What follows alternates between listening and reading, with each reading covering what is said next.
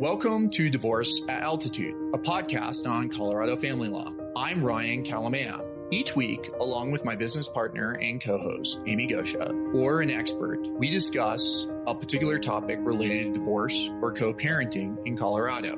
In addition, we have created a short series of lessons that will take you through the legal process of divorce and answer your questions, from simple to complex. Divorce isn't easy. The end of a marriage, especially when children are involved, brings a great deal of loss and change. We hope these practical tips and insights will help you on your journey to a new and better life.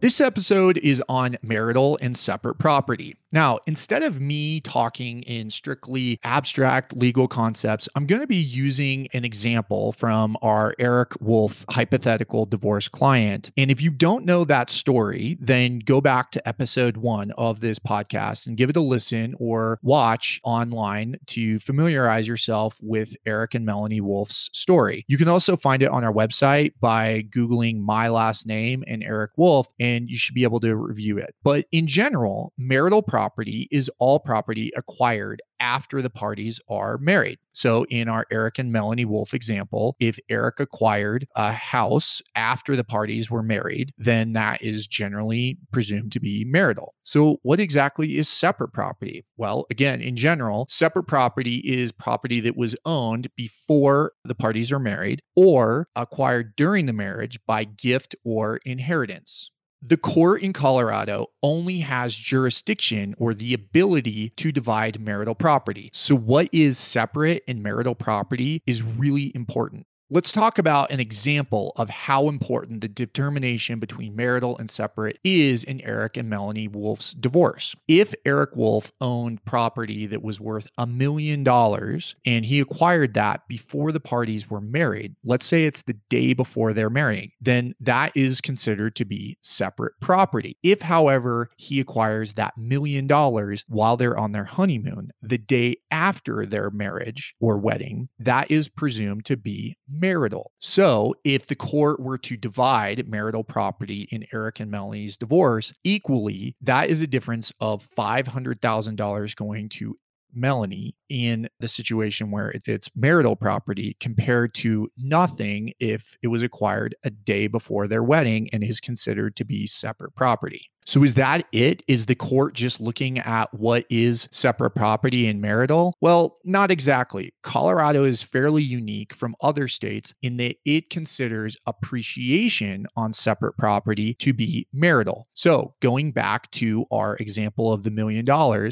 if Eric acquired $1 million the day before the wedding, that $1 million is considered to be separate. Well, let's say he invests that $1 million in the stock market and the parties are married for 20 years.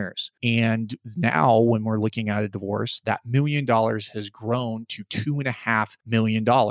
What happens then? In that example, $1 million in simplistic terms is set aside as Eric's separate property. The $1.5 million of appreciation during the 20 years, that is considered to be marital. You can run the numbers and see what the impact is if you equally divide that $1.5 million.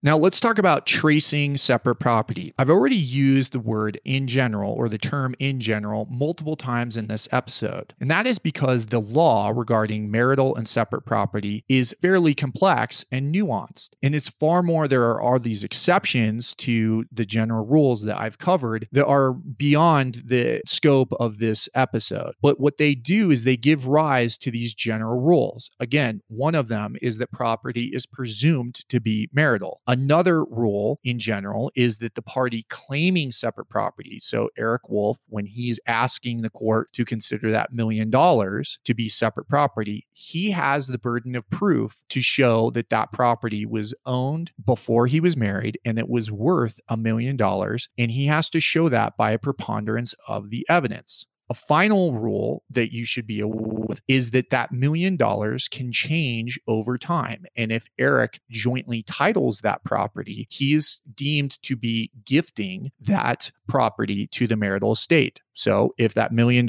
is a house and it was in his name, and then he jointly titles the house during the marriage for estate planning or other reasons, that house is deemed to be marital property. all of it. But these general rules give rise to a concept of tracing.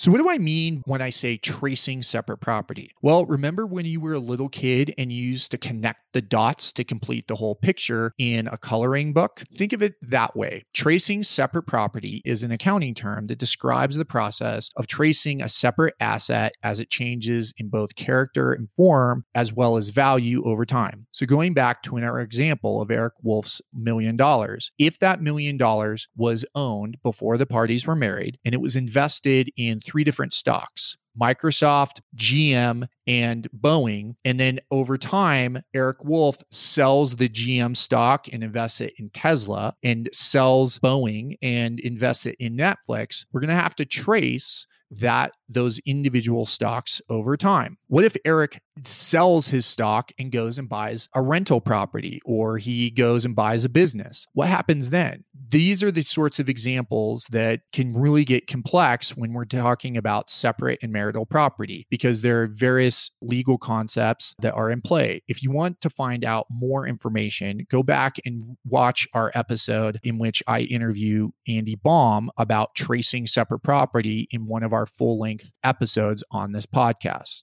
As you can see, tracing separate property and the difference between marital and separate property are very nuanced and complex. You should consult an attorney if you're dealing with these sorts of concepts. But for now, hopefully that helps you understand the various concepts that are at issue when talking about marital and separate property. Thanks for listening or watching this short lesson on the Divorce at Altitude podcast. If you found this helpful, please leave a review or share with a friend. It does help for others that are going through or thinking about a divorce in Colorado. If you want to find out more information, please visit kalamaya.law or divorceataltitude.com, and that's KALAMAYA.law. Remember, this is educational information. It's not intended to be legal advice. Please consult with an attorney about the particulars of your case. We're happy to answer questions. Feel free to give us a call at 970-315-2365.